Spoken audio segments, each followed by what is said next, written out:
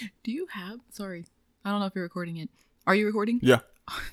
Never mind. I won't interrupt. It's okay. Or you can cut it out. What I do you was just gonna ask if you had the old podcast that we did together still. Oh yeah. Yeah, you should send that my way. What up, mi gente? It's Vero Fuerte. Yo, it's Ricardo Americano, aka Mexican Natsu. And we're here to help you navigate the world as two Hispanics, Latinos, Latinx, brown people. What are we again? Well, that's what we're here to discover on the In Limit Spanglish podcast. Each week, you'll listen in on two millennial minorities chop it up on what it means to navigate both cultures on and off the internet. Along with the latest in music, movies, and more. Here on the In Living Spanglish podcast.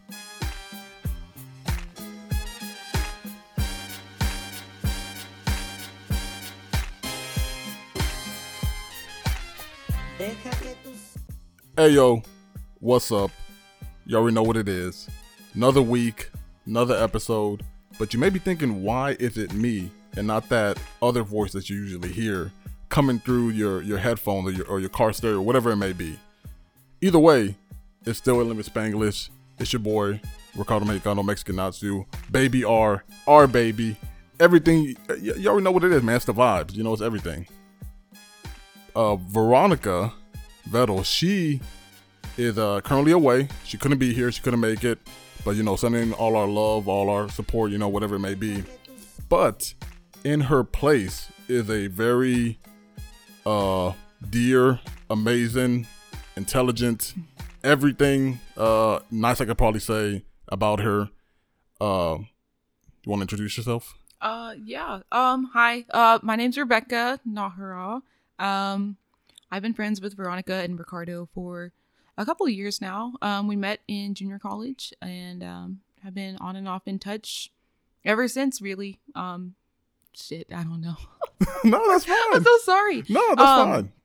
But I'm really excited to be here on the show. I've actually done a podcast with Ricardo before, so this is nice. It's like a reunion. That one lonely that was like probably like one of the best podcasts we did. And we talked about Power Rangers because that's when the Power Rangers movie came out. Did we? Yeah, briefly. Did we talk about Power Rangers? Yeah, we talked about Power Rangers and we talked about a lot of stuff because it was you, it was Barbara, another old friend from college, and it was me, Isaiah, Jacob, and it was like the one thing I always remember is that there was people constantly coming in and out of the room, so you can hear like doors just slamming.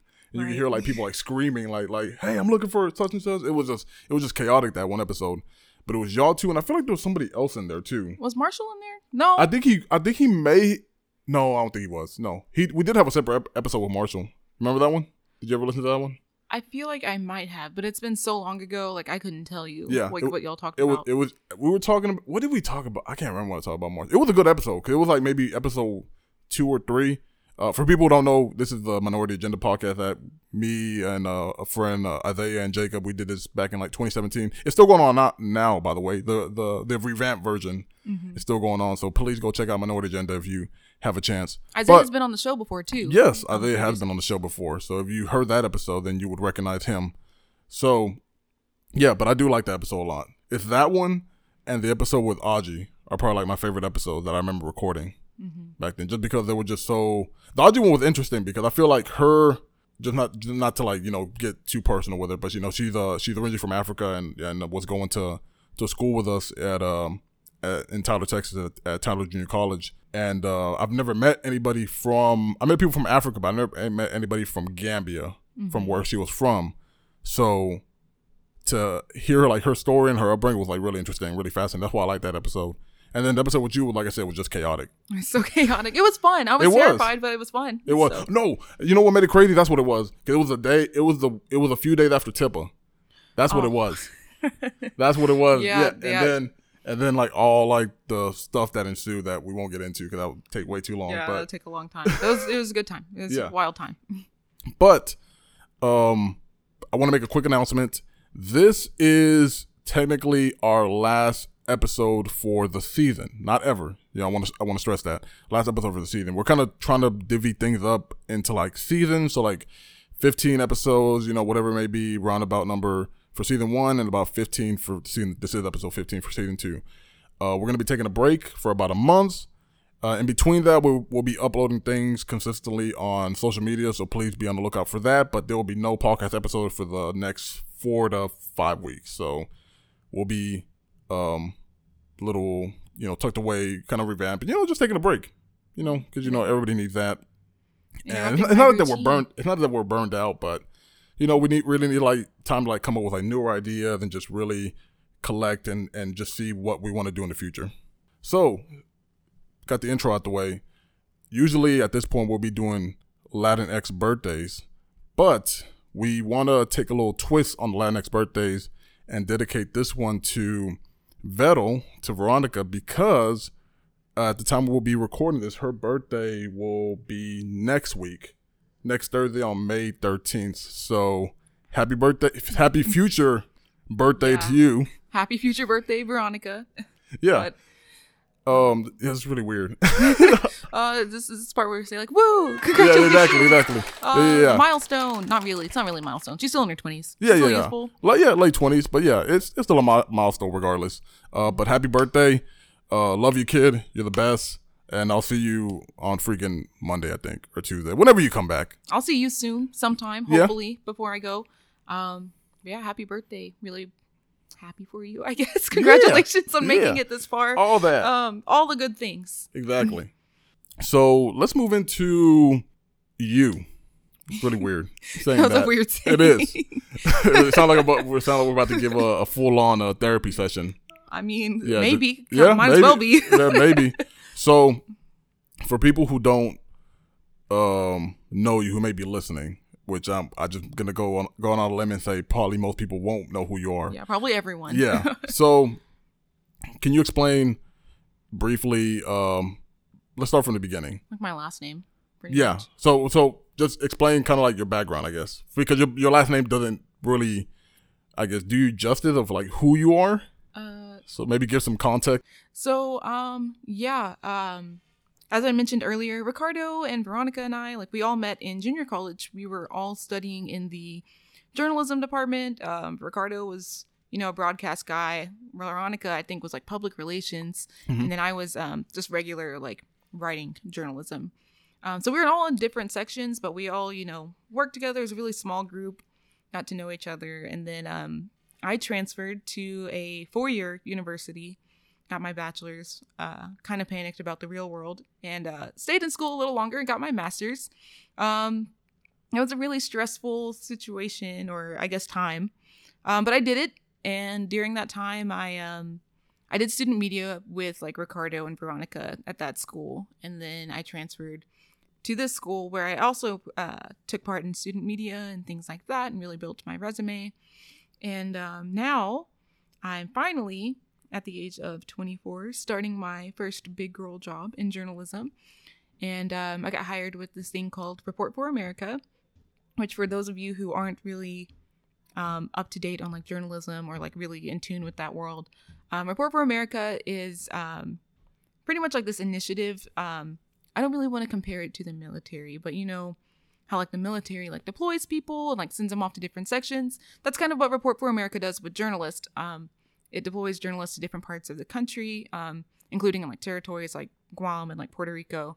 And pretty much where news coverage is lacking in some areas or needs improvement, or there's news deserts, journalists are sent there and they're contracted to work and improve the news there. So is it freelancing? It's not freelancing. You have a contract. Okay. You're going to be there for a year. Everyone, you have a year contract with the chance to renew for a second year, sometimes even a third year. And whether or not you get to stay on there full time is kind of up to your host newsroom. Okay. So for me, I'm not getting sent that far away from where we currently are recording this, but I'll be moving to Oklahoma in a couple of weeks and working in Oklahoma City covering race and equity at the Oklahoma Watch.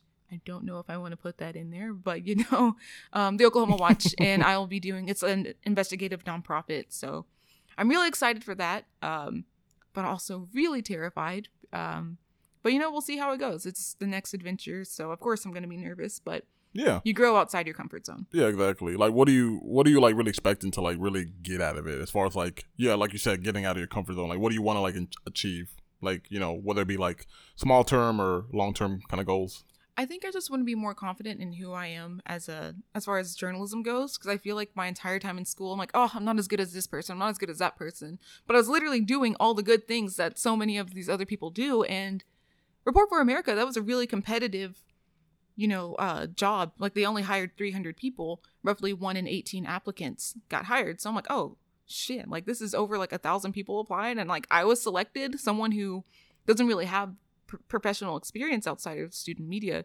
So maybe I'm not as bad as I think, but it's still like the voices in your head, saying like you're not good enough or whatever. I just want to finally like be confident, be like, yes, I know what I'm doing. Yes, I'm a good journalist. Yes, I know what I'm talking about.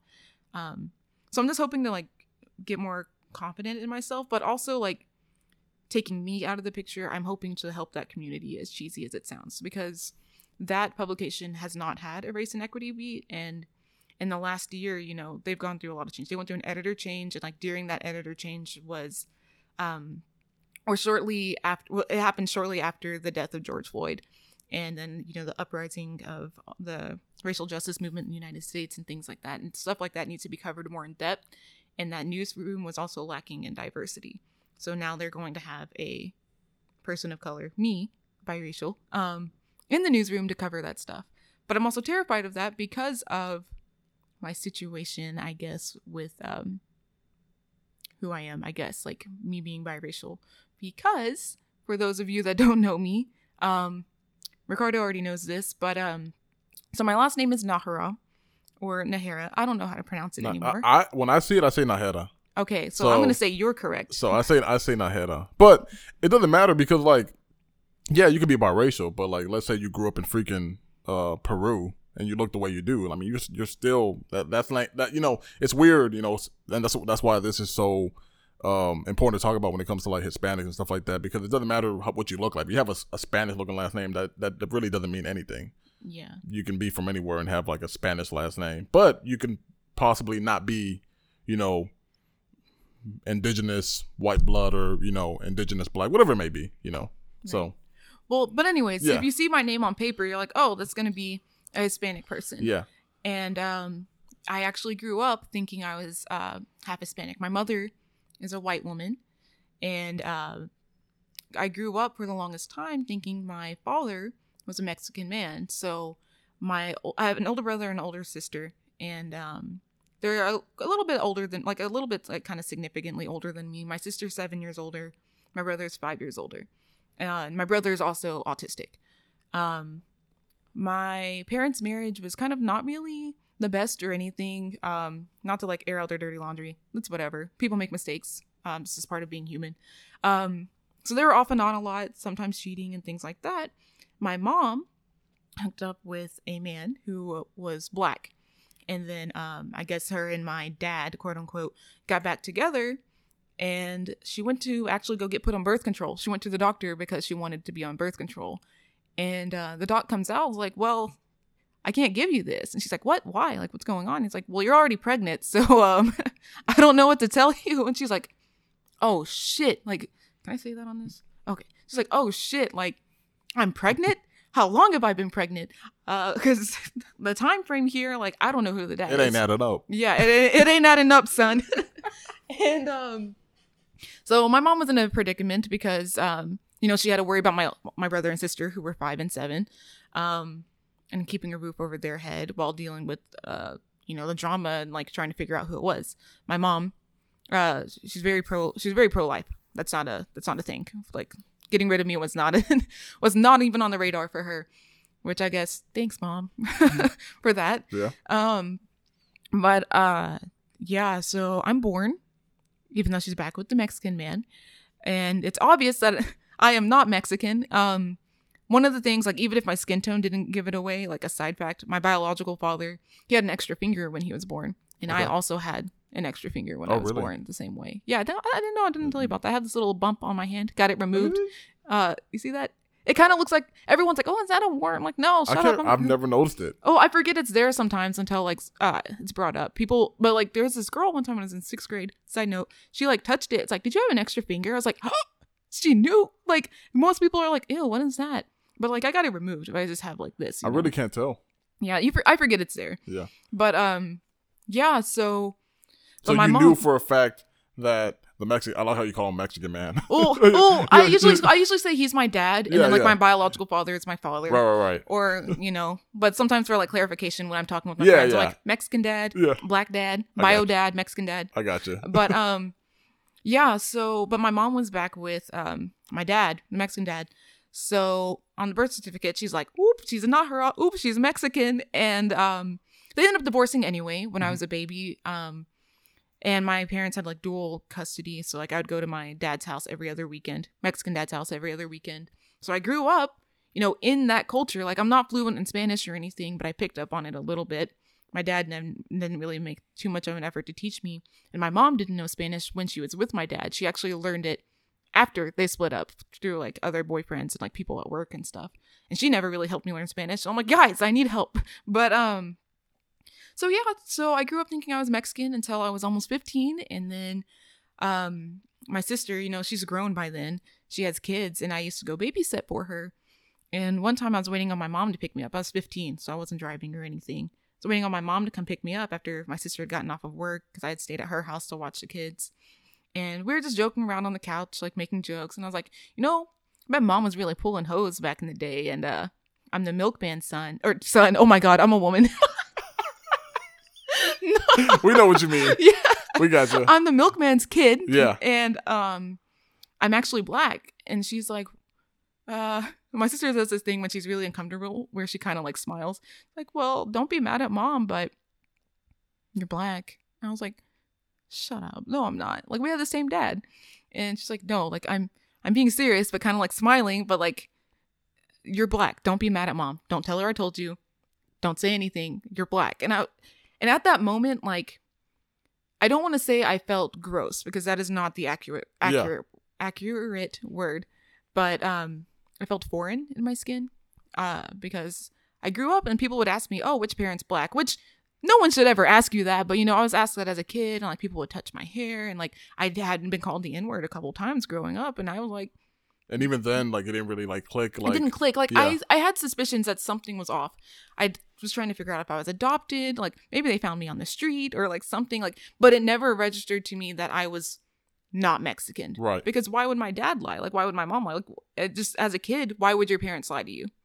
And whenever those are the people you're supposed to be able to trust the most, that's, like, not even, like, something you process. Yeah, like, you can't even fathom the fact, the possibility of them lying to you. Yeah, especially about something as big as that. Like, it's one thing to lie about my dad, but also lie about the fact that some culture, the culture I grew up in, doesn't belong to me. Mm-hmm. And I already was growing up feeling like not Mexican enough, not white enough, and everything. And now I'm even to this day, I'm 24. I've known for 9 years now. To this day, I don't feel black enough. I don't feel white enough. I don't feel Mexican enough. I'm just somewhere on the sideline. But like, I feel like. While it was kind of traumatic and stuff, what the like falling out and like figuring things out, it also like helped me understand things from a different perspective and helped me like find like parallels between Black culture and like Mexican culture because I did end up meeting with my biological father. We're not really on the best terms, but I also like know my siblings, most of them from my dad's side. I'm actually gonna go see 2 of my sisters next week and like catch up before I move. Not your sister though. Those your Mexican dad's kids, like biological kids? So that's complicated too. Okay, my Mexican dad had 3 more kids after me. Okay. A son named Beto Jr. I'm not in his life. His mom wasn't really the best woman and stuff, so there's like a lot of complicated stuff there. So I haven't seen him since he was little. And then my dad is now remarried to a Mexican woman. Okay. And has like two younger daughters who I haven't seen since they were babies. But my biological dad, I'm the youngest, as far as I know, because he likes to lie a lot. So there could be more of us, but he has four kids before me. Okay. And I met my oldest. The second oldest refuses to believe that my dad has other kids, even though we all look like him. And then the third oldest is another daughter, and then there's a son. And I've met them and everything. So it's whole complicated. People ask me how many siblings I have. I'm like, enough. That's my response. Enough. Well, so I guess how many siblings are you actually like, I guess, close with? 2. The ones I grew up like knowing 2? For sure. Okay. But I'm making an effort for like my dad's kids, my biological dad's kids, to have connections there because it's not it's not our fault our dad was the way that he was, but maybe we can try and fix things. So you haven't really communicated with them all that much? No, like I met up with them in person a couple times. I stayed at my oldest sister's house before. She's older. My biological dad is older. So my oldest sister, I think, just turned 40 this year. So like we've hung out, and then we're gonna catch up again next week and stuff. She was actually really nice because my oldest sister's lesbian. So whenever I was like figuring out, maybe I like men and women and stuff, she was all like, I knew that. I met you and I knew that. So this is really nice to have someone on your side that was also family and like accepting and things. Right. Yeah, you can like kind of relate to when you're trying to figure stuff like that out. Yeah, that's nice.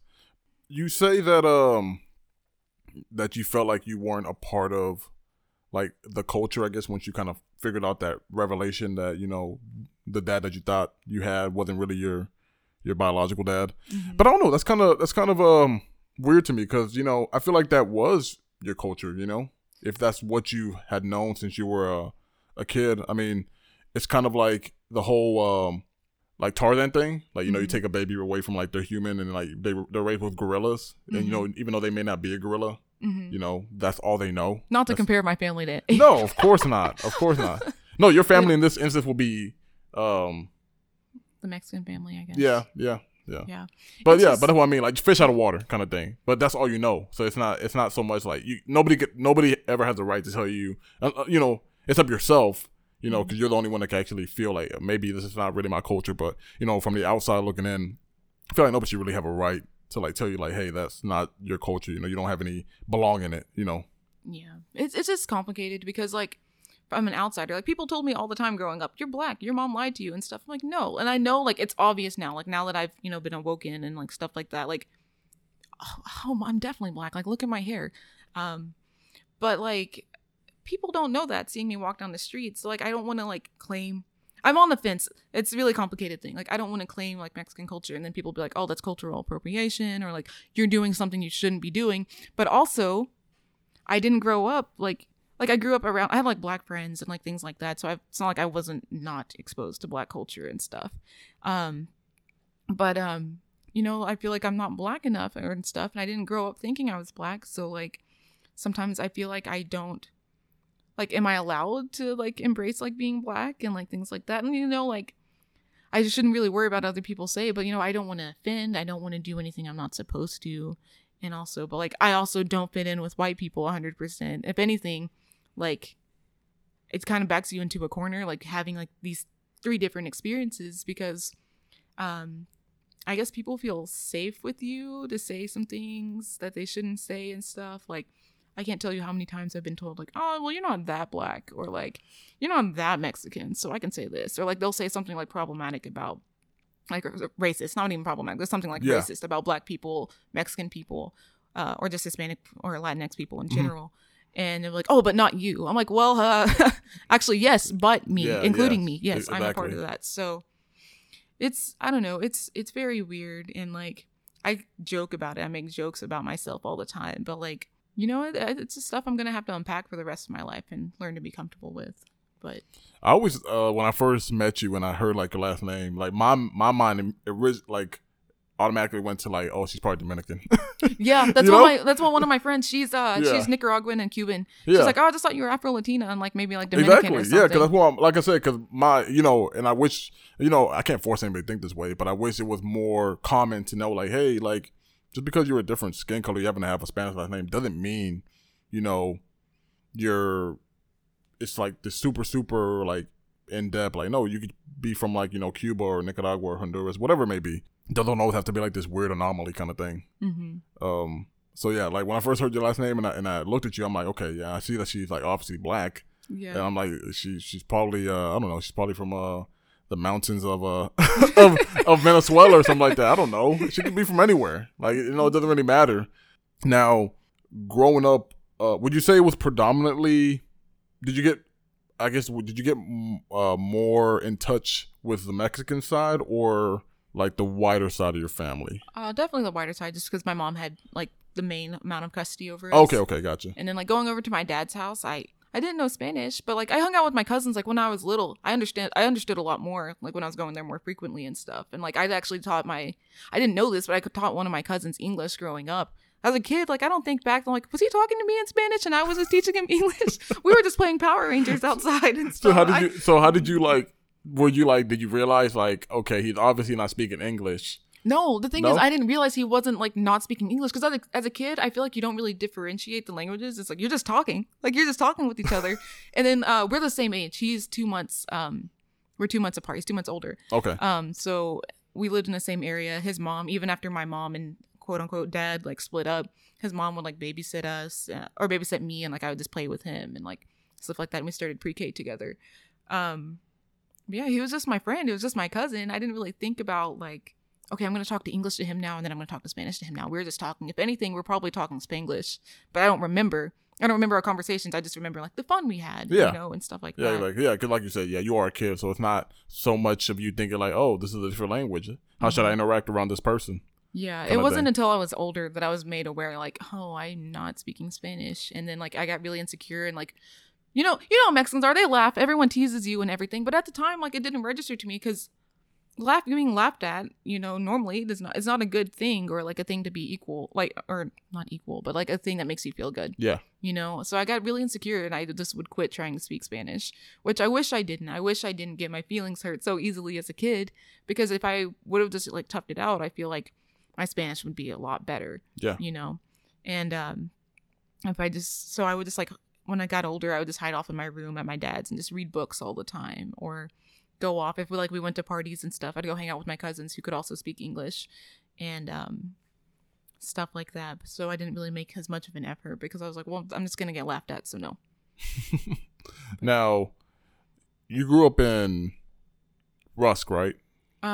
No. West Rusk is Rusk County, but not the town of Rusk. So it's not the town of Rusk. It's Rusk County. Yeah, I was born in Longview. It was New London, right? Yeah. Okay. New London's where I graduated from. Okay. Yeah. And that's not where you grew up? That was just a school? Yeah, maybe for like sixth grade, your graduation was West Rusk, New London. But I grew up in Longview for a little bit, and then I moved to this place called White Oak, which is really close to it. And that also made me aware of my differences, because that was a predominantly white community. It's a lot different now. But growing up, there weren't any Mexicans. There was like one Mexican guy in my grade, and then a girl that was half Mexican, and then one black girl that was completely black, and then one half black girl. And I actually ended up being kind of good friends with the half black girl. And I went to her birthday party, and I remember my mom was talking with her mom, who's also a white woman. Was like, so what do you use on Kadrian's hair? Like, what do you do with like this? Because we also went to the same church, so like they got to talking and stuff. And then this should have been a clue when I was younger. We went to the black hair products section and at Walmart, and I was like, Mom, why are you getting this for me? I don't need this. I'm not black. Like, there's only black girls on the boxes. Like some just for me, like perming kits or something. The pink lotion and stuff like that. All that stuff. My mom tried whenever I was little, but she kind of gave up on it. So I've kind of been learning as I got older to take care of my hair. But she did try when I was little, and like she would talk to like people to figure things out. But yeah, my Aunt Maddie, whenever my cousin Daniel's mom, whenever I'd go over, she would like get so excited to work with my hair. And I was like, why is does she not work with hair like this? Because my mom used to always tell me to go have her brush my hair when I'd stay at my dad's house. And she would like experiment and like do all this stuff. And I just realized now that I'm older, I'm like, oh, she was playing hairdresser because she just gets to touch black hair all the time. Yeah. So, well, I bring that up because like where you grew up, because I think a lot of people don't realize how, at least especially now, how heavily Hispanic East Texas is. Mm-hmm. I think when people think of Texas, they think of like Houston, they think of like the Valley, the border towns, even West Texas, with El Paso and all that. So, and Dallas and Fort Worth and the northern Texas area, but I think a lot of people aren't too, outside of Texas at least, aren't too aware of like the heavily Hispanic population here. But then especially East Texas, where it's like kind of like cut off from like the rest, mm-hmm. like how prevalent it is there. Yeah. So I just want to know like did you see it like early up like crap, like especially for me, like when I started like growing up and like really knowing like, okay, what it is to be Mexican, or like or how I perceive like the Mexican culture, and I would like start reading about other places like California or like Florida, and like being like, oh, these places have huge Hispanic populations, and I think about like Tyler, East Texas and all that. I'm like, man, like there's probably a lot of people here who are Hispanic, but this place doesn't seem like it was like ever meant for us, kind of thing. Right? Yeah, yeah, for sure. I like I said, in White Oak is like predominantly white, but then when I moved to New London, there were more Mexicans in my grade and like more Black people and like more diversity and things like that. But yeah, I feel like East Texas Mexicans are like different than, or just Hispanics in general. That's what I wanted to say. So growing up in East Texas, I didn't know that you could be Hispanic and not Mexican. Like, they don't talk about that. If you're brown, you're Mexican. Oh, you're from Puerto Rico? No, you're Mexican. Oh, you're from like Honduras or whatever. No, you're Mexican. And the education system, like, they don't really teach you that either. No one really talks about like South America or like any of the islands or like anything like that. No one tells you anything. So like, you have to learn all this stuff like on your own, like when you're older. And I didn't know like there was a difference between like Latinx and Hispanic and things like that. Or that people in Brazil speak Portuguese and not Spanish and things like that. I had to learn that as I got older, which is showing you how bad the education system is here. But that's another story in itself. But yeah, I just feel like in East Texas, like there needs to be kind of like, I don't know, an education to like learn about not only like Mexican culture, but like there are more to Hispanics than Mexicans, you know? Exactly. Especially, like I said, like with how huge the population is now. Like, it's insane when you think about it. Like, I think I saw recently, like, I know when I was going to high school to John Tyler, I think the population, like the demographic, I think Hispanics were, I think, outnumbering Black students at that point. So I think it was like, and John Tyler's an anomaly within itself because it's predominantly minority kids, and it's like, well, because it's on like the south side of town, right? Or north side of town, yeah. So it's like, I think it was like maybe 43% Hispanic and like 39 Black, and then the rest was like small percentage of white people, Asian, Native American, whatever else in that pocket. So just knowing that at that time was already crazy. And now looking at it now, I'm just like, man, this is like an influx. And it's like, you know, it's amazing, it's cool, but I'm like, it's so crazy. Because I remember I'll ask my dad and my mom sometimes. They'll be like, man, there was like hardly anybody here when they got because I think my dad got here first because he got here in the 80s, in like the early 80s. My dad too. And then my mom got here like in the late 80s. And they would tell me like, yeah, there was like, this part of town didn't exist. And there was hardly like any Hispanics, you know. But then like out of nowhere, like this giant wave kind of came over. And it's kind of like just been on a rise ever since. So I don't know. I always find stuff like that like really crazy because I'm like, man, what gravitated y'all to like this part of Texas kind of thing? Yeah, well, families. Everyone's like rejoining with their family because like my dad, he came here like your dad in the early 80s, and then like slowly but surely, like I remember when I was little, some of my cousins would cross the border. My dad would be like, "That's your cousin so and so." I'm not gonna say their names, but that's your cousin so and so. And I was like, "Oh, okay." He's like, "Yeah, he crossed the border and like all that stuff, and like now he's gonna be living here." And then next, like a couple months go by. Oh, that's also your cousin. He just got here from across the border too. And I was like, okay. And then it just like kept growing, you know. And I feel like that's it because we have large families, you know. Yeah. I think they just see like a pocket of like somebody who's already in the States and like, well, that's where we're going. Yeah. And we're gonna stay there. Yeah, but that's cool. Like I said, I think you probably have one of the. Like I said, I don't want to like consider it like. Because it's not strange or anything like that. I think it's just circumstances. Yeah, it's very odd. Yeah. It's not normal. It's not common. Yeah, it's not common, but I would never like call it like strange or weird because I'm just like, no, it's just things that happen. It's out of my hands. Yeah, exactly. Like you had no control over like how you were going to come into this world and everything else that was going to, you know, revolve around it. Yeah, I'm definitely not ashamed of it. It's just more like the only concern I have now is like if I were to have kids or something to track family history, like how do I go about fixing my birth certificate? I don't want to change my last name. I want to have my dad's last name because that was my dad. But like, as far as like tracing like medical history, family history, I want someone down the line to know that, hey, your great-great-grandma Rebecca was not Mexican. Yeah. She was Black. This is a family history you need to be looking at, you know? So I need to look into legal work to that. So, but I mean, other than that, like, I'm cool with being Nahara, whatever. Yeah. Next topic. So recently, we're recording this on May 8th. And so that means a few days ago, it was actually the yearly celebrated Cinco de Mayo. What has your experience been with Cinco de Mayo in the past? I feel like white people celebrate it more than everyone else. Like I actually last year I was still working in food. I was working at Panera, and one of my coworkers, she's Mexican, and she came to the back and told me, she's like, girl, you won't believe what I'm not gonna say the manager's name, what the manager just said to me. I'm like, what? He came up to us. Also, this was when the pandemic was, like more at its height. Things had just opened up. Like Greg Abbott just opened up restaurants and allowed things to start going back to business. Our manager had gotten up to my friend and was like, hey, me and my family celebrated Cinco de Mayo yesterday, and we went to Jalapeno Tree. And she was just like, okay, thank you for that. It was just really awkward, and like he was already an awkward dude too. Like, thank you for your patronage at another restaurant. Yeah, we're just like, is that supposed to make me feel better? Is that you saying like Mexican power? Y'all. I support you. Like, yeah. I don't know. It was just really weird, and I feel like literally, the only people I really see celebrating Cinco de Mayo are like, even some of my white friends sometimes like, oh, we should go get margs and tacos or something. I'm like, can you like, we can do that any day. Yeah. Any day. It doesn't have to be Cinco de Mayo and stuff. I don't know. And like, actually like a few days ago, I was like kind of thinking the same thing. I'm like, should we go do that? I was talking to Veronica. I'm like, should we go? Just because I'm like, I feel like it's something like as a Mexican, I just want to see like what it's like. Because I've never done it. Like that whole like taco and margarita kind of thing. I'm like, I just want to go see what it's like. And then we kind of got caught up with something else and we didn't end up going. But regardless, like, yeah, it is a very American holiday.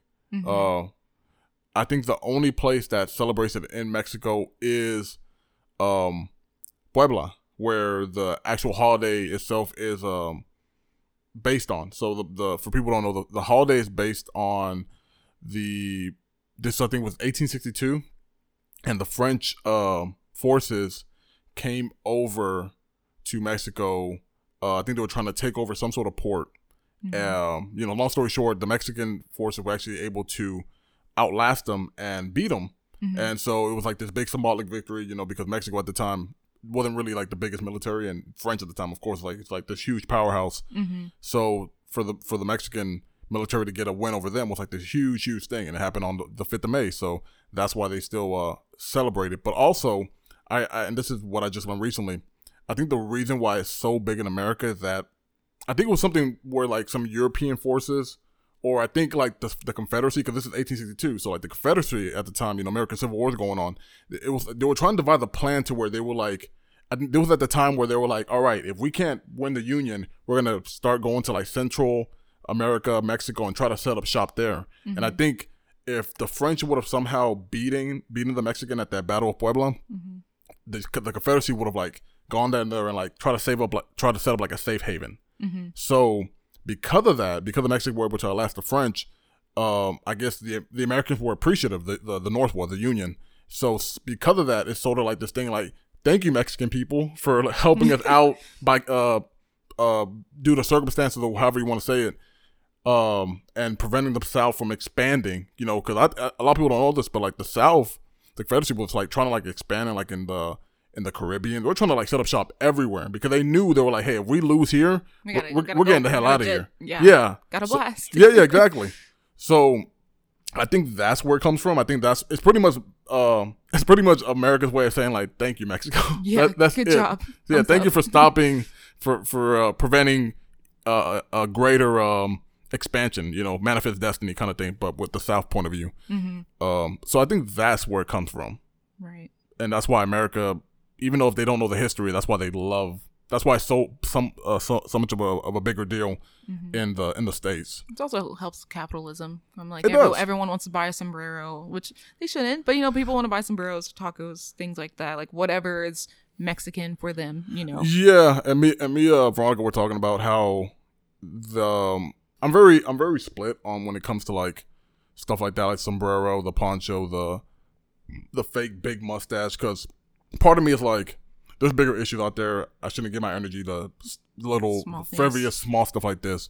But then there is the other part of me where it's like, I think it's really important to like really sit down with people who, especially white people who may, and they may just be ignorant. They may just not know. A lot of them are. Yeah, exactly. It's not like they're trying to do something to like outright offend you. But I think it's important to like sit down, like really educate them. Like, hey, a lot of these like that look really stems from like stereotypes of like the bandit, of like the dangerous Mexican that's like trying to like steal American land, and it's like really keeping up this that image, that Mexican people are dangerous, that, they're not to be trusted, that they want to steal, that they want to, lie, cheat, and steal kind of thing. So while I think a lot of times my mind straight goes to like, it's not worth my effort. It's just something really small.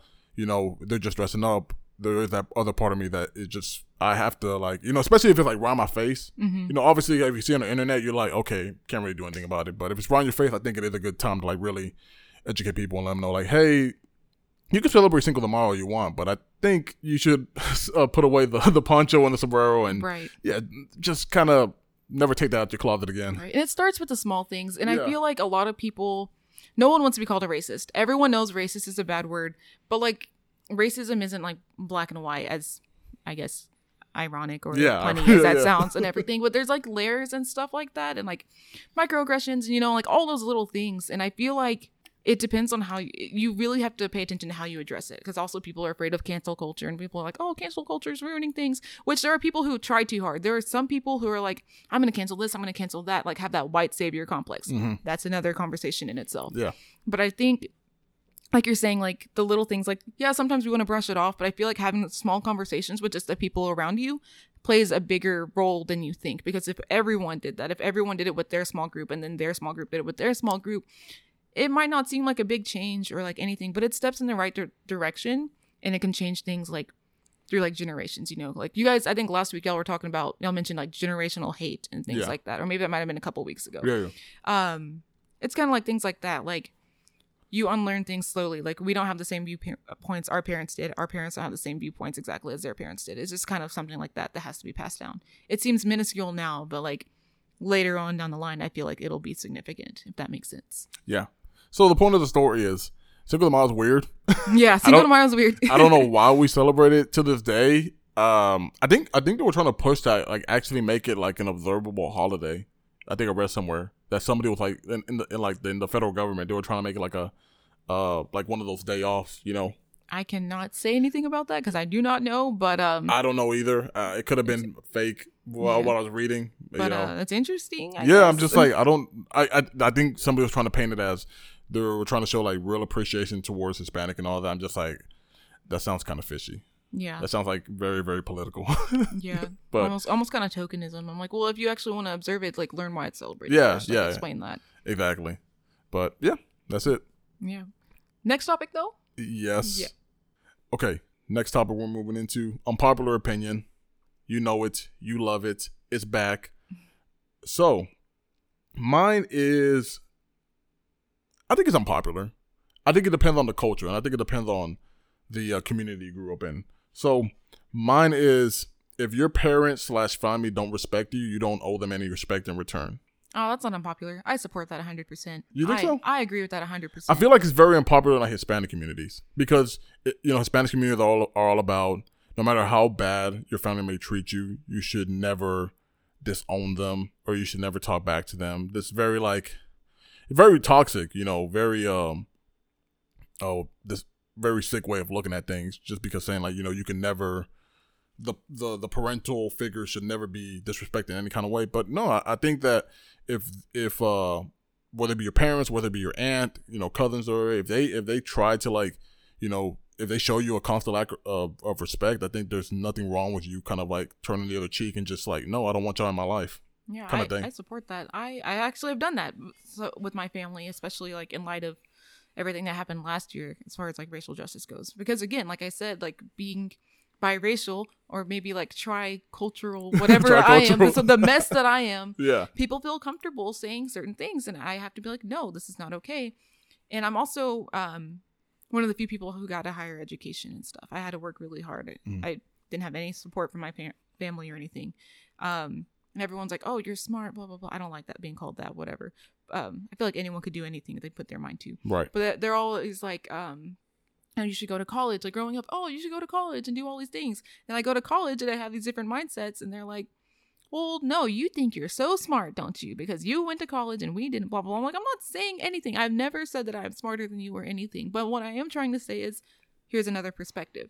But if people are not going to be respectful or like open and stuff, like, no, I don't want that in my life. Or people are going to tell me what's wrong with me, or like people who have done bad things to me and stuff. Like, why would I keep you around? I don't give a I don't care. Yeah. I don't care. Like, no, I don't care who you are. I'll make my own family, you know?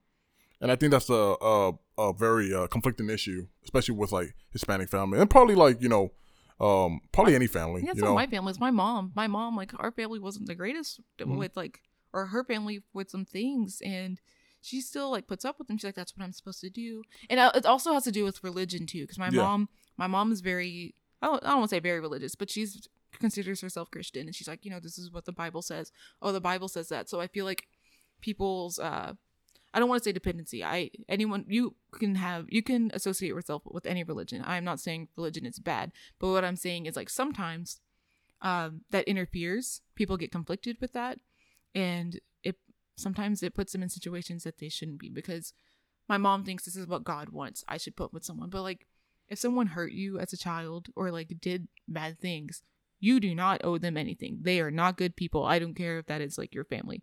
You can cut them off. Cut them off. I would cut them off. And like you said earlier, like ideology, you know, especially like when you said brought up the example of like police brutality and like racial injustice. Mm-hmm. It's very hard for people to like kind of like disassociate themselves from their family, because you know they start getting through these thoughts of like, well, this is the person that raised me. You know, this is the person that would probably never turn me away if I needed help from them. So you know, it becomes a very, very internal struggle. Right. Where it's like. And even at that point, do you view that as would you say that's a lack of respect on their part for you when it comes to like your thinking? Like it's a very like hard thing to kind of make up for yourself. Right. When it comes, so. And it's hard. Like I said, I mentioned earlier, like racism isn't like black and white as far as like, you know, the police brutality and things like that. Racism isn't black and white. No one wants to be called a racist. So I feel like whenever we have those conversations, they think I'm pointing a finger at them, like saying you're a racist. You can have prejudice, like you can have like racist views, because that's just how we were raised, but that doesn't make you a bad person if you are able to acknowledge it and like realize, hey, this was not right and everything, let me change. But I feel like because it isn't like black and white racism, it's harder for people to understand. It's sorry, am I talking too much? No, you're fine. It's harder for people to understand, and things just get really hard, and then people have to think, should I cut my family off because they are racist? Because if they're super racist, if they're people that still say the N-word to this day, or like slurs towards Hispanics, or like especially now Asians and stuff, cut that person off. They know that they're in the wrong, and they don't care. But if it's someone who is like ignorant or doesn't like just, you know, like just doesn't understand the more nuance part of it, like then give them a chance, you know, like try and work it out. Don't immediately jump the gun and be like, you're a bad person, I don't want you in my family. Cutting you off. Cutting you off. That's not how it works, because if you love that person, you want to help them, you want to talk through that thing. And that's kind of how I am, like more so like with my siblings, like my sister especially, my older sister from my mom. You know, I'm able to have these conversations with her and like talk about our upbringing and things that are like different and stuff. But like when it comes to the older generation, they've been so stuck in their ways for so long, they aren't going to listen to anyone. I'm just a kid in their eyes. I will always be a kid. I am an adult. I have a master's degree. I have an adult job. I live on my own. I've been taking care of myself for so long, but I will still always be, you know, that baby Becky or whatever. Yeah. And so I'll never be taken seriously. And there's only so much I can do. Yeah.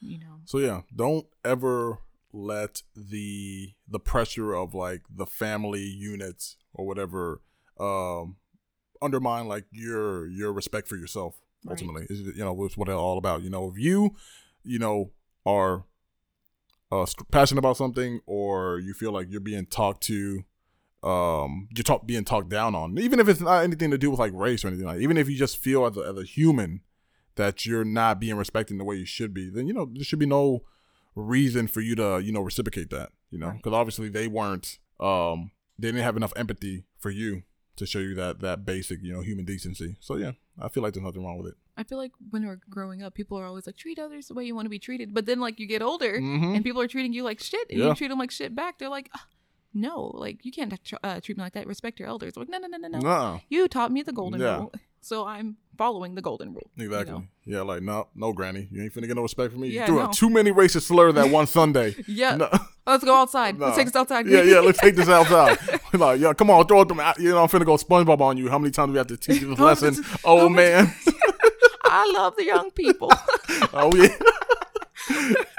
Okay. What do you got? Well, my unpopular opinion isn't as I guess emotionally moving Yeah. or like challenging. Me and Ricardo were talking about this before recording. I was talking about how I think I like the X-Men universe, like X-Men whatever storyline more than the Avengers or whatever, which I know people will come for me for that, but whatever. Mhm.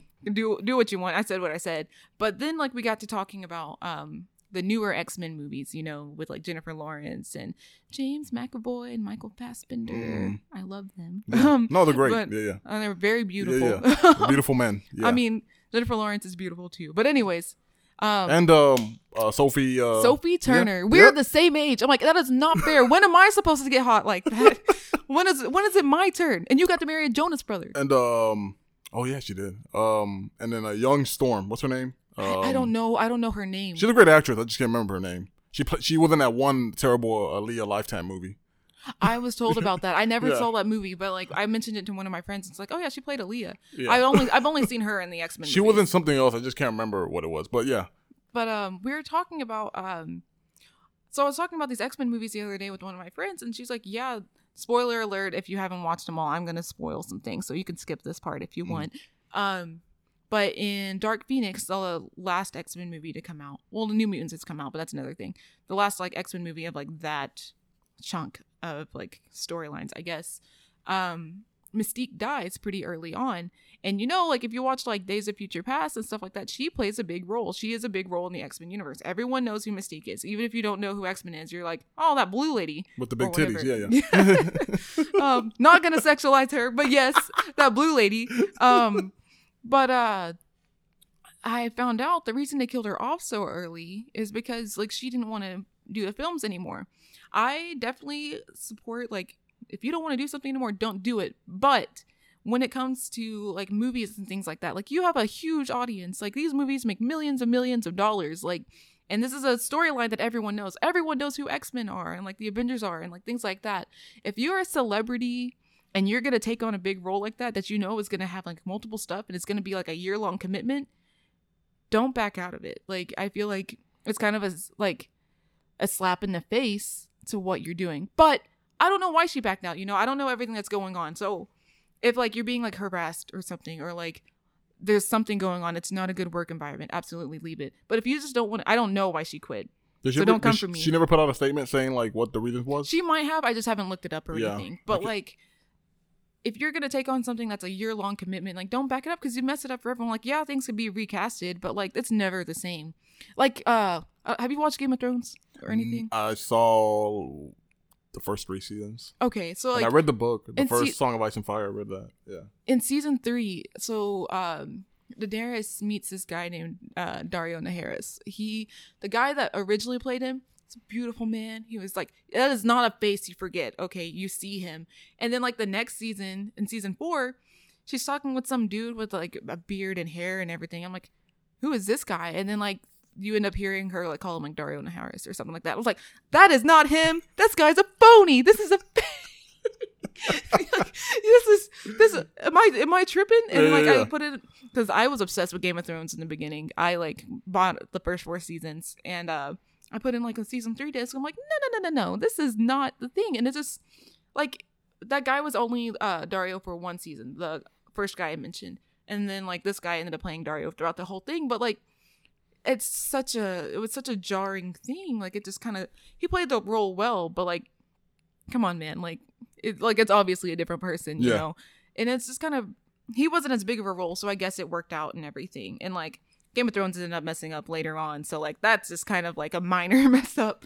But yeah, like imagine if Mystique ended up being recasted. Like that's just not cool. But like they also haven't moved forward. I wanted to move forward and like learn more of like Jean Grey's storylines as like Dark Phoenix Yeah. and like things like that. But you know, they can't make any more movies, and also like the whole Disney buyout and things like that. There's a lot more stuff that comes to it. That was a big one. But like in Yeah. any movie or things like that, like things, people like get recasted and where it doesn't make sense, like It's not great. Or like with bands, When I was younger, I used to be obsessed with Escape the Fate, like one of them. And, like Ronnie Radrick. Oh, Ronnie Radrick. Yeah, like he was the lead singer. With, he has that very distinct sound. And then Craig. Came in. But like, I mean, I understand why. Like Ronnie had some problems, had to go to rehab. He was in jail. Yeah, in like jail. Like he had issues. So like, wasn't doing great. Wasn't fair to the band. Like replace him. But like, Ronnie should have like realized I am the lead singer to a band. I am the face of the band. Which it sucks because everyone makes the band, but people know the lead singer. That's always the center of attention because they're the one, they're the one singing and everything. So like, that's different. They have two different sounds and everything. So they are. It's really jarring. It is a different band from what was the Situations? That was Situations. Ronnie and Not Good Enough for Truth and Cliche. Yeah, all that early stuff, yeah. And then Craig came around in the. This war is ours. This war is ours. Or the guillotine. The guillotine. Yeah, around that area. Floods. Yeah, that was a big one for him. Or Yeah, it was a really completely different band at that point. Yeah, I think Ronnie didn't get the respect he deserved because I think he ushered in a new wave of, that sound. Yes. Up to this day, he was very talented. He is. And that's another thing. He's super influential. I feel like he doesn't get the respect he does even up to like this point when it comes to like rock. Well, I think he also has some other issues. I don't quote me on this. I have to look it up. But I think he like had some domestic violence issues. Am I making that up? Oh, or something? No, I don't think he did. I don't know. Because his jail thing was for drugs. And but I think he had some issues. Oh no! He hit a fan with a mic stand accidentally. Oh. He threw a mic stand and hit it, and he got charged for that. Oh, okay. Yeah, but I don't think he's ever had any domestic violence issues. But I just feel like if you're gonna be in like roles like that, like you need to be mindful and stuff. Not everyone gets a great comeback. Like Robert Downey Jr., he got a great comeback. Oh, he had a he comeback did. as Iron Man and like everything. But like, no, or like if people are like just shitty people that are bad people, like R. Kelly and like things like that. Like the who have guy done from like bad things. LA Dying. The guy, he killed someone. He's a murderer. Well, not him. Oh no, that's Atreyu. The lead singer of LA Dying hired a hitman to kill his wife. Yeah, that's what. Bro, like what the fuck? Like I remember reading that, and I was just like, "Isn't this a Christian band or something like that?" Yeah, like is this fake? Yeah, this just something like someone shared on Twitter or something? I don't know. Yeah, it was just insane stuff. But I mean, I like Ronnie. He's in I don't know how this turned into a Escape the Fate Ronnie Kurt, but he's Falling in Reverse. Yeah, which is they're good in their own right. They have some really good songs. Yeah, but yeah, back to the X-Men thing. But no, that just kind of like segues into like shitty. Not saying Jennifer Lawrence is shitty. She is. No, I'm not saying that. But like, it just made me think of like people who are famous who like take advantage of that and like can like disappoint fans and things like that. Like, I hate that shitty people can be talented. Like, but bad people are not allowed to be talented. Have you ever seen a Hitler painting? Hitler was a great painter, but he murdered, like, is responsible for the death of millions and millions of people. I'm just like, no, if you're a bad person, you should not be allowed to be gifted. I don't like that. That's not fair. Give me your gifts. You stay evil and you die. You're finna treat them like the Monstars in Space Jam. Just take all their talent from their basketball. Yeah, give me that. Give me R. Kelly's voice. I don't care if I sound like a man. I'd still make money. I can just be incognito or something. But like, or like something like that. Or like Drake. I love Drake's music, but Drake is grooming. He grooms people, and he's like Kanye West. I love old Kanye. I know you're a big Kanye fan, but I love like old Kanye. I still love Kanye. Stuff like that. But he's a lunatic. Slavery is a choice. What's a choice, brother? If you do not shut your mouth, and I don't know. And like Usher's talented. Usher gave out those fake ones with his face on it. Did you hear that was fake. That was fake. Oh, that was fake. That was fake. Yeah. But he also had that sexual, the STD like scandal. That was in fake Hollywood too. a while back. That was fake too. That was fake. Yeah. Oh, I'm sorry, Usher. Yeah. Usher's good. Now Trey Songz, that's a different story. He's had a lot of like domestic violence stuff that a lot of people never talk about. Or like, I didn't know that he did domestic violence. Yeah. He's been charged with like I don't think they've ever been charged, but he's been numerous times like accused like a lot, like more so than like your occasional like, oh, she could be lying. No, this is like I think there's something going on. Or like Chris Brown with the whole Rihanna. That was like really like scarring to me as a child because I was in love with Chris Brown growing up. I had a poster of him on my wall with him in his little red hoodie and like a little fist cup. And I loved that poster. I loved Chris Brown. I bought Wall to Wall or Exclusive because Wall to Wall was one of my favorite songs. I bought Exclusive. That's one of my first CDs. And then like when I loved Rihanna too. And then like when the whole like thing happened, I was like, no, like celebrities aren't allowed to be bad. They don't do that. I was young at the time, you know? So like this was like me learning that not all adults are good people and like things like that. Not all celebrities are good people. And I was really conflicted. And I remember I took down my Chris Brown poster. It was like dramatic, like a scene in a movie. I like ripped down the poster and just like, you know, like balled it up and everything. I was like crying. I'm like, I loved Chris Brown, but he would beat me up if we were married. You took it there? Like, I took it there. I was like, I couldn't date him because he would beat me up. But like, you know, that's how I processed it as a kid. Of course, it's like much more like significant than that. Like, it's really shitty. And I just, talented people should not be allowed. Be so talented.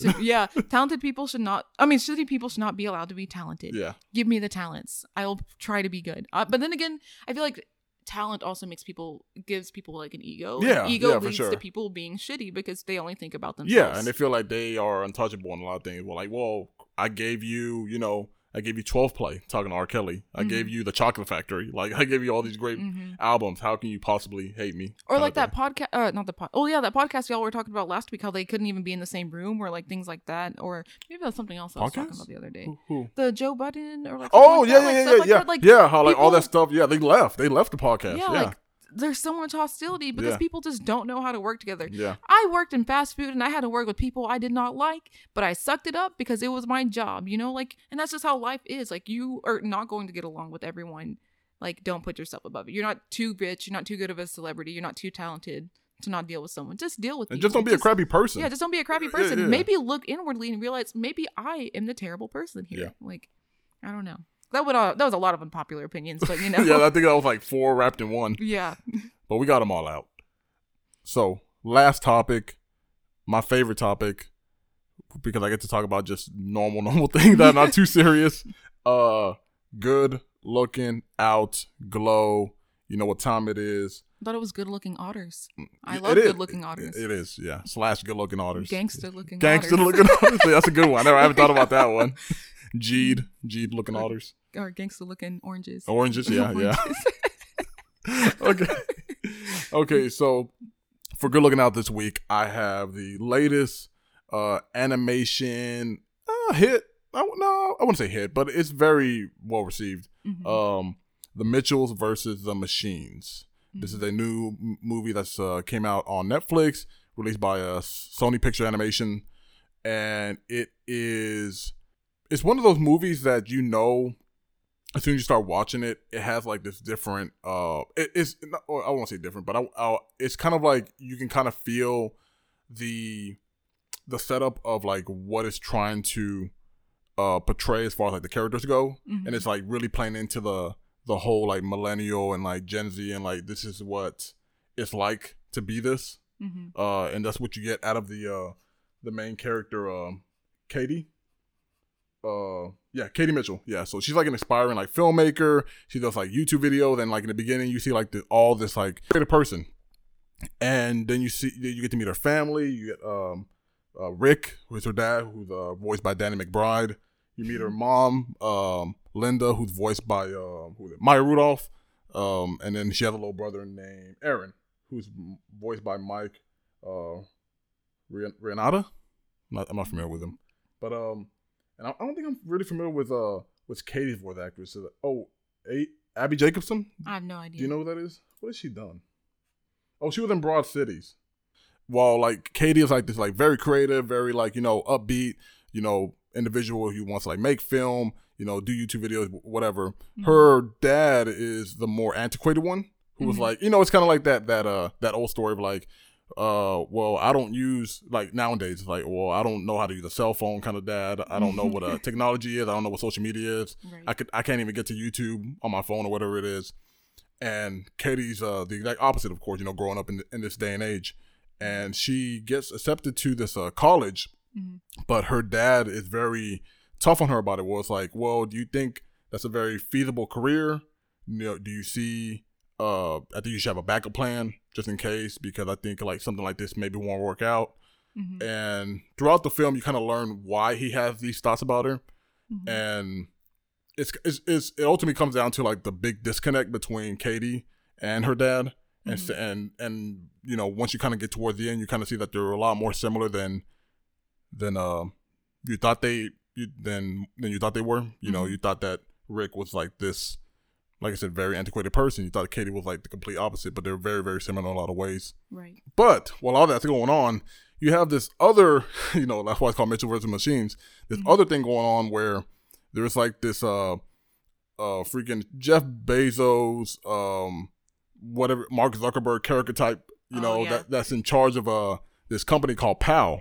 And they're like, the leading, social media. Yeah, social media technology company. Okay. So they make, and they've revealed like this latest like robot AI that's like replacing their current cell phone, and now it's like they're pretty much, like I said, robots. But things ensued. They get out of whack, and the robots become very sentient, and now they're like over here trying to like take over the world, destroy everything, and the Mitchells somehow kind of like slid by while the rest of humanity was like taking in like these like really weird like cube things, and they're like taking off to like this prison kind of complex, right. In like the headquarters of the technology company. And so now it's pretty much up to them to save the day. So it's like a family dilemma problem plus like a sci-fi action movie of them like trying to save the world, trying to save humanity at that point. Right. And there's a lot of like gags and a lot of stuff like that that happen in between, but it's a blast. It's a great movie. Danny McBride's funny, so he's hilarious, and it's one of those movies where like it does bring up a lot of it does kind of pull on the heartstrings a lot, but like I said, there is a lot of funny movies, and there's a lot of like callbacks to like internet age type things, like 2007, 2008 YouTube. You'll see like some if you know that type of YouTube humor, like you'll see it, for sure. I would say my only complaint about the movie is the pacing. I feel like it's a 2-hour movie. But, like, going into, like, let's say the 1 hour mark, for some reason I felt like that should have happened, like, early in the movie. But for some reason they only got to it, like, an hour in. I'm like, wait a minute. Like, why does this felt like we've been with this family for, like, nearly, like, 3 hours and not it's only, like, an hour in? I don't know. It's weird. Yeah. So I would say probably just that. I feel like a lot of movies are like that lately. Yeah, like, I don't know. Weird. The pacing was very weird. But this is the same... This is the same team that was behind Spider-Verse. So if you're a big fan of Spider-Verse, you'll see a lot of like the beautiful animation that was using this. So spectacular animation, good story, some good gags. Not, some things are kind of cheesy, but it's not enough to like ruin the film. Right. So good movie. I give it a solid, I'm gonna say 8.5 out of 10. Oh, that's pretty good. Yeah. Yeah, that's good. Yeah, I'll definitely anybody check it out, especially like you have kids or you have a little brother or anything like that. I think they would thoroughly enjoy it.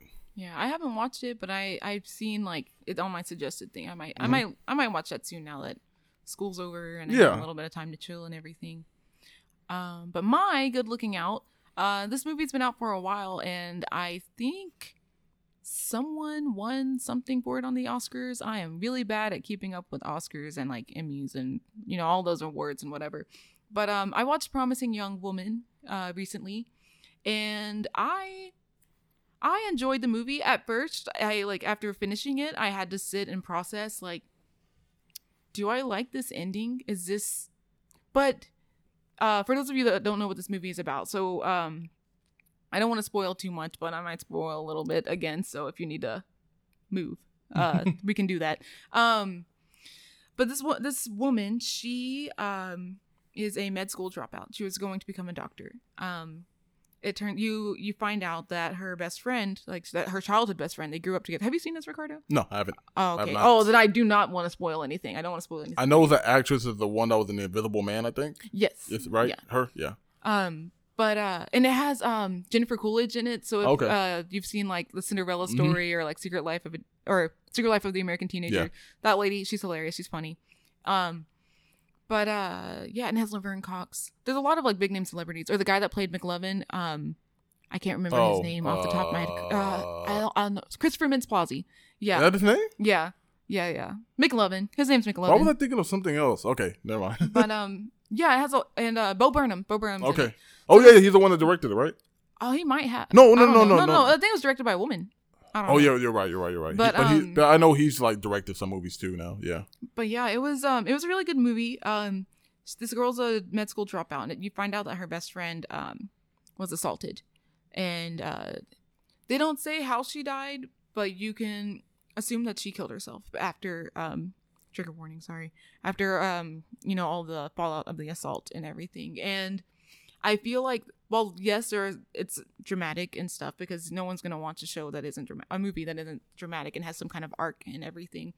I feel like the way that they represent men in this film is like pretty accurate, because I was also telling Ricardo some of this stuff like off the air. A lot of men don't fully understand consent or don't really think about it or think that they're above it and things like that. Just because someone isn't screaming like, no, like get off of me or like things like that doesn't mean that you aren't assaulting them or like doing anything wrong. So in this film, she pretends to be drunk at a bar on a regular basis every week and goes home with a guy. And every single time the guy tries to take advantage of her, they either try to get her more drunk or like they say they'll take her home and then they'll be like, oh, actually my apartment's right here. Do you want to come up and stop by? And like she's clearly, well, at least you think, they think that she is not okay. She is not sober. Like she can barely stand. She can't even form her sentences completely. And then they want to either get her more drunk or they want to take advantage of her. They want to give her drugs and things like that. But she tricks them. That's all I'm going to say. She tricks them. Okay. And a lot of the way that these men talk, like some of them seem like, well, I don't know about some of them. Well, yeah, some of them seem like nice guys, but then they'll say things like, oh, you're so pretty, or like, you're fine, or like, she'll say something like, no, I want to go home, or like, I really need to lay down. And then like, instead of that just being it, like, okay, let's take her home, or, oh, just let her lay down. They still try and get what they want, they still pressure her, or like, they just keep going whenever, like, clearly, like, she is not okay. She should not be doing anything. And I feel like, at least in my dating experience, and I know, like, a lot of my friends, every girl knows someone who has been assaulted, but a lot of men seem to not know people who have committed these assaults. And it's because these men that think that they haven't, like, done these things probably have, and they just don't realize it. Yeah. It might not be as, like, you watched a movie, and I feel like you're always like, oh, that's so obvious. Or, like, God, these guys are so corny. Like, this is disgusting. Like, but then they do the same things, or like their home dogs do the same thing, like, so yeah, I feel like the movie does like a wake-up call, and like the way it ends, it might not be the ending that you want, but I feel like halfway it's realistic, halfway it's not, and everything. I don't want to say too much and give it away, but I definitely recommend watching this movie because I feel like it definitely is good at showing the woman's perspective, and people that you think are nice are not always nice guys, which maybe I'm just more moved by it because of like my previous relationship was not like the best. I thought they were a nice guy. Anyone who unironically calls himself a nice guy is not a nice guy. And I thought like maybe he was just weird or whatever. I'm like, it's just a flaw. Like you can't have a perfect person. No, he was not a nice guy. And like, yeah. I just saw a lot of parallels between like my toxic relationship or my past relationship in this movie. But yeah, I definitely recommend watching it. It's there's definitely like some comedic bits and stuff. Like I said, like Bo Burnham's in it, so it's hilarious. Laverne Cox is in it, so like her personality comes through. And yeah, I would probably give the movie, I don't know, high. I don't want to say this is too high because I feel like I'm a guest, so I don't want people to be like, oh, she thinks every movie is good or something. You want. But I think like a 9 out of 10. Like it's really high. Yeah, that is. It's high. Really high, but I think, like I said, maybe it's also because it, like for me, I found a lot of parallels of my life within it. So maybe from a man's perspective, maybe not so much or anything.